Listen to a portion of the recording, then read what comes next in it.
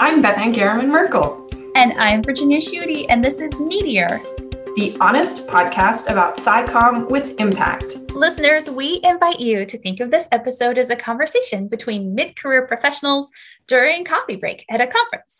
Yes, we feel like there are lots of great spaces already devoted to SciComm skill building. So we'd like to share some of the advanced user conversations that, frankly, we're already having with each other.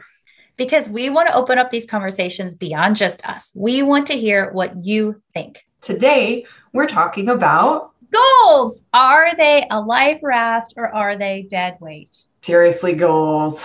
That word is loaded. It can be so abstract. Or it can keep us on track and inspire us. Yeah, goals are hard and so important. If we don't have clearly defined goals, it's hard to assess or reflect productively on effort and outcomes, or even time and money invested. For sure, if we're thinking about the business side of SciComm, assessing isn't even optional. We have to know if what we're doing is financially sustainable. And on the practical side, if we don't have clear goals, we're taking big risks. If we do a bunch of public programming or run a voter information campaign, or we spend a lot of time developing policy briefs for lawmakers, but we have no articulated goals, we risk our project not aligning with what we want to accomplish. And unless we've articulated what we're trying to achieve through that activity, we have no way of knowing if what we're doing even makes a difference. I completely agree. I start with goal setting for any SciComm activity. Right. And Virginia, you use goals not just for SciComm activity. You've spent a lot of time honing your vision for your SciComm consulting as you transitioned away from being a marine ecologist. So how did you set your goals, and has that changed over the years? Oh my gosh, those are such big questions. Thanks for asking. So I run workshops on setting career goals, and I'm giving one in a few weeks. And it's about setting goals and also how I decide what I want out of life generally. So again, big issues. And my latest career coaching has been about identifying goals as well. So I would not try to teach y'all in 2 minutes how to do this, but there are a few underlying principles that I'd be happy to talk through that I always come back to. So first, when it comes to career goals, it's less about writing down the goals you already know and more about figuring out what they are in the first place. So I find that it's not like, oh, I want this. Let me just write that down in a detailed way. It's like, oh my gosh, what do I even want? So during my big transitions, like leaving academia and all the inflection points of running my own business, it's really important to me to have several types of goals, one for like the next 3 months, another for maybe the next year, and then another for maybe 5 years out.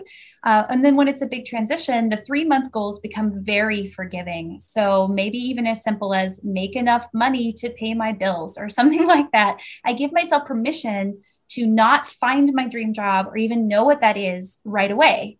Mm-hmm. Yeah, give yourself some grace. I know we talk about that a lot. The second principle that I would say I really want to highlight about the process and how it works for me is that goal setting works best when you give yourself permission, like you just said. This means saying that it's okay if you don't already know what you want. It's okay to spend time thinking about what you want. And it's okay if what you want is different from what you wanted before. This last point is one that I struggled with when I was leaving academia, especially on the path to being a principal investigator. Some external force gives you permission for everything that you do when you step through this career. The dean and your advisor accept your application to grad school. Your committee passes you through your exams. Funding agencies will hopefully approve your funding applications. And then once you leave that defined career path, you have to be the one saying for yourself, this course of action is approved. This is the one we're going to do, and that's okay. That was a really hard transition for me. Yeah, setting your own expectations is a major mental and emotional effort. Yeah. So if I'm going to bring it back to that original question we asked, I definitely use goals like a life raft. And as a freelancer, I use them to narrow down the possibilities of what I'm going to pursue next, from everything to what I might actually want to do for my job. that was a lot about my personal goal setting. You and I set goals together when we were starting Meteor. Do you want to talk a little bit about what that was like? Yeah. So, skipping all kinds of backstory, last fall we cooked up Meteor. And we actually started out with an entirely different name. And then the process of naming Meteor became a goal setting exercise for us. We had to distill everything we thought Meteor could be into a word, or, maybe three. And we realized we had to tend to each other. And this idea, the same way that we would of any engagement project outside of ourselves. That is, we had to understand each other's values, and then we had to establish what the shared values were for Meteor, and we couldn't make assumptions about any of that. Yes, I thought the whole process was fascinating. It was so different to articulate goals as a team, even just the two of us, than it is for me to define my goals on my own. And we even knew what we wanted to build together, and we have lots of inherently shared values. There were so many details, though, even still, that sorted themselves out, I feel like, once we came together and articulated our goals together. Yeah, totally. And for me, what's so powerful about this idea is, well, yeah, obviously it was useful and important for us as we built Meteor, but really it's knowing that being clear on our own values and motivations is crucial for any effective collaborative work that we might do in right relations with other people. We have to know where we sit, and we need to know where they sit to do real work together. I think that's a great way to sum it up. I feel like the time we spent working on this together was first we go apart and we write down things for ourselves. And then we see where we have shared values and match them up and make sure that we align moving forward. It actually took a lot of time. And I feel like this is not uncommon for it to take a fair amount of time to do. Totally. I think that's what's so hard about good SciComm. And it's something I really emphasize when I'm teaching or training or coaching. And I don't mean good in the sense that it looks good or it's eloquent. I mean good in the ethical sense. Good SciComm isn't extractive. It's not about what someone's ignorant of and how science can just fix that by giving them more information either. It's about shared values and doing the work to understand what people need and want from science. I completely agree. We've been talking about career-based goal setting, but everything we've been saying applies to the practice of science communication as well. So I want to redirect us a little bit again. Beth Ann, you told me recently about how us working through Meteor goals together changed how you work with goals and other aspects of your professional life. I talked about my professional life at the beginning. I think it's your turn. Yeah. So this process, developing Meteor's vision, values, and goals, is what made me realize that my personal goal setting in an academic space is something that I want and need to be sharing with my students. So for me, setting goals around Meteor wasn't about what are all the possibilities out there. It was more like, how do I make this possibility fit? Because I already felt swamped. I had way too many balls or plates. It felt like fragile, airline plates in the air. And basically trying to do everything in my environment. And I will say I worked in a lot of different industries at this point, and this is a really common issue for entrepreneurial folks, people in academia, people in nonprofit settings.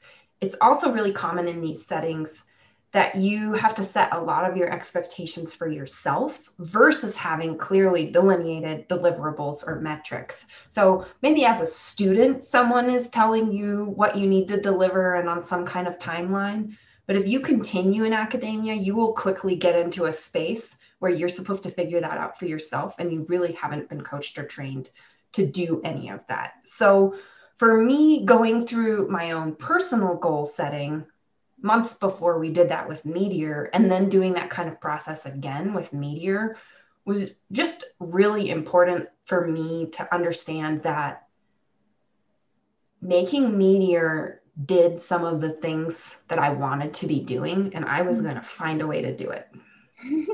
So life raft, I guess, but I knew I needed a bailing bucket too. I don't know. It seems like to me, I use it like a life raft to narrow things down from everything to what I'm going to focus on and pursue.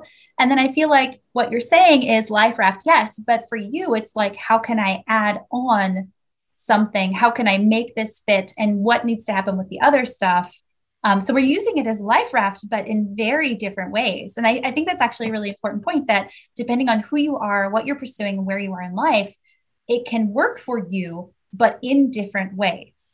Absolutely. And I find that that's bearing out really truly now that I'm facilitating goal setting in the classes that I teach. And I'm even building a small version of that into invited talks that I'm giving at other universities and things like that, because I'm where it's taken me is realizing that if we're not clear on who we're trying to be in the world, it's super hard to fit all the pieces together. And we have a harder time, I think, doing that good ethical approach to SciComm. If we don't acknowledge that we have motives and biases, basically, we show up in a room and we're not going to be able to connect the way we need to. That totally makes sense to me that the hard stuff would just get dropped if we didn't have an explicit purpose of addressing it and somehow, dealing with it. Okay, so I again want to bring us back to that original question, life raft or dead weight. We've covered the life raft part. Tell me your thoughts about dead weight. Is it ever a dead weight to have or set goals? I think so, honestly. And for me, part of what might turn my goals into dead weight is if I set goals that are unachievable, or I later feel like they're unachievable, but I'm not willing to reconsider them. And part of that is taking on or assuming expectations that aren't relevant to me. So those might be more externally imposed goals that are explicit or implicitly forced on me by others. And so if I internalize what I think someone else's expectations of me are, and this is something we struggle with mightily in academia, right? Then I wind up feeling intimidated, and it's much harder for me to get my head around what meaningful and measurable goals are for myself when I'm trying to meet something out there that I may be conjuring out of my imagination, or maybe it's real. Maybe I'm supposed to look like a researcher, standard PI, even though that's not actually my job, right? So there can be the kind of setting that you're in that can make goals feel like dead weight. You know what? I actually, when you told me the episode title, I was thinking about dead weight as well. And I came up with something similar for one of the more common ways that I see people not interact well with goals. The way I put it, the way I think of it is that goals can feel very rigid, which I think it really makes them the dead weight. I advocate for making goals flexible and recognizing that they will change over time, whether it's an external thing that, like you said, that you're bringing in kind of other people's opinions and thoughts, or whether it's internal. You used to want something and now you want something else, but you set this goal and you didn't meet it. Is that a failure? I would say that your goals need to be flexible. They need to change over time. And wherever you keep track of your goals, think of it from the very beginning as a draft, and just always think of it as a draft, or if that bothers you, think of it as a living document. So a finalized version of something, but it's going to change. And then work in checks with yourself so that you revisit those every now and then and revise them. And I think that applies also to the more systemic or programmatic parts of having goals, right? Earlier, we were talking about we might think of this as the more mundane or practical side of goals, where we need goals to assess a program. Otherwise, what are we assessing? But I think this is true it's true in a personal and those sort of programmatic spaces. Assessment isn't a grade, and we're not very good about thinking about it like that, right? Assessment is to help us understand, are we getting where we meant to go?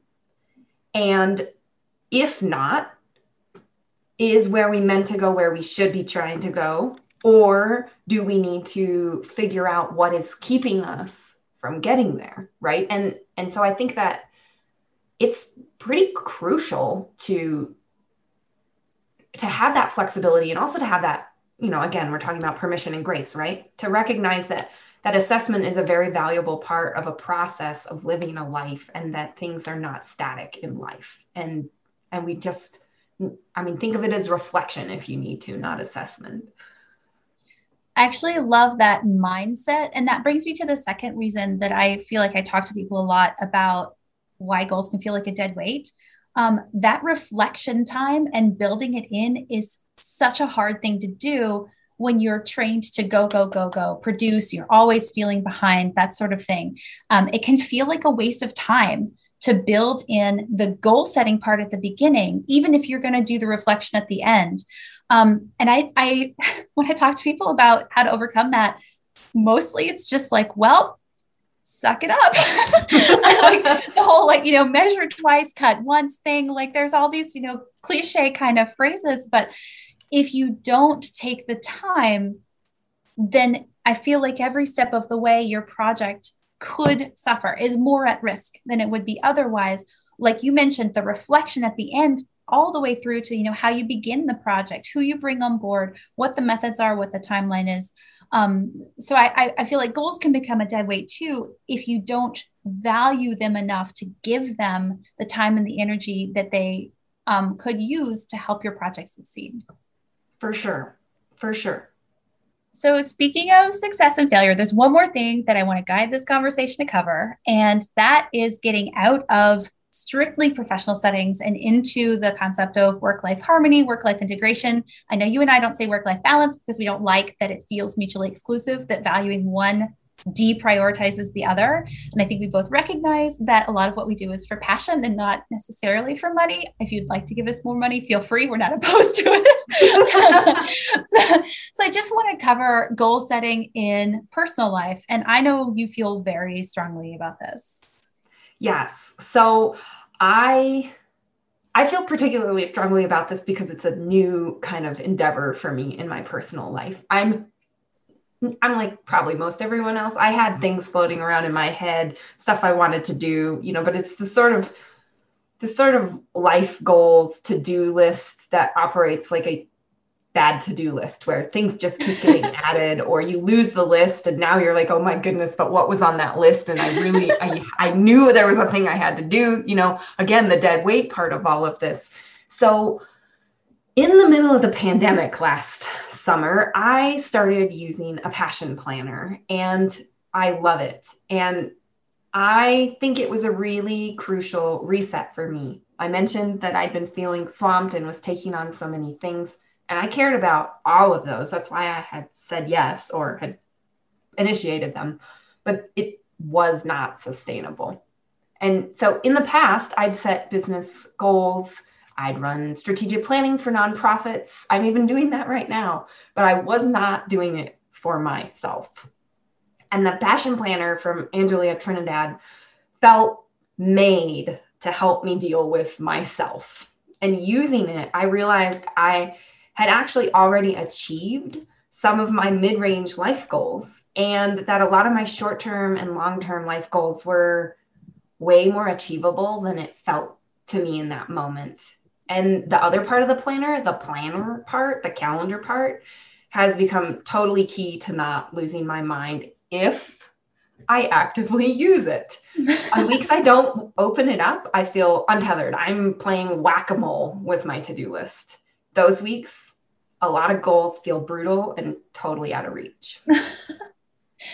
Okay, so to wrap this all up, we both use goals as life rafts, but recognize that they can become like dead weight. And we each have reflected on this enough to have strategies that we employ to cut ourselves free if our goals start dragging us down. Yeah. And as you said earlier, we can't teach someone how to set goals in just a few minutes. It's an ongoing process. Yeah, so I completely agree. But I do want to leave people with something to do that isn't just set your goals now. So what I'd suggest as a starting point is that you can prep yourself to set goals by asking yourself why instead of what. Right. So this episode is under half an hour. So let's say you have maybe 10 more minutes to spend thinking about your SciComm goals before your next meeting or whatever you have to do next. So take 5 minutes. Write down all the goals that you're going after right now. They're in there, they're in your head. You know what they are. Even if you've never written them down before, they don't have to be detailed. Just pick the things you know you're going after. It might be the next grant, more clients, more social media followers. Could be stuff that other people are making you feel like are a goal for you. And then I would pivot to why. So take some pressure off of writing all of those detailed goals by asking yourself, why did I make this list? Why are these the things I'm going after? Why do I want to accomplish these specific things?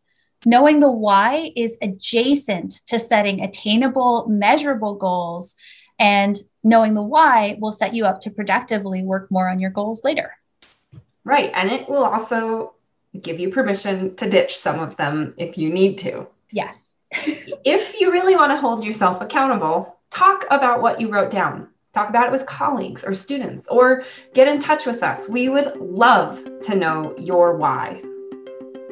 You've been listening to Meteor, the honest podcast about science communication with impact. We have a short survey running right now. Tell us what you think SciComm needs or what resources you want that you can't find for your own work in SciComm. To join this conversation, leave us a comment or a review. Say hello on Twitter using @MeteorSciComm, or check out everything we do in addition to the podcast on our website, meteorscicomm.org. Talk soon.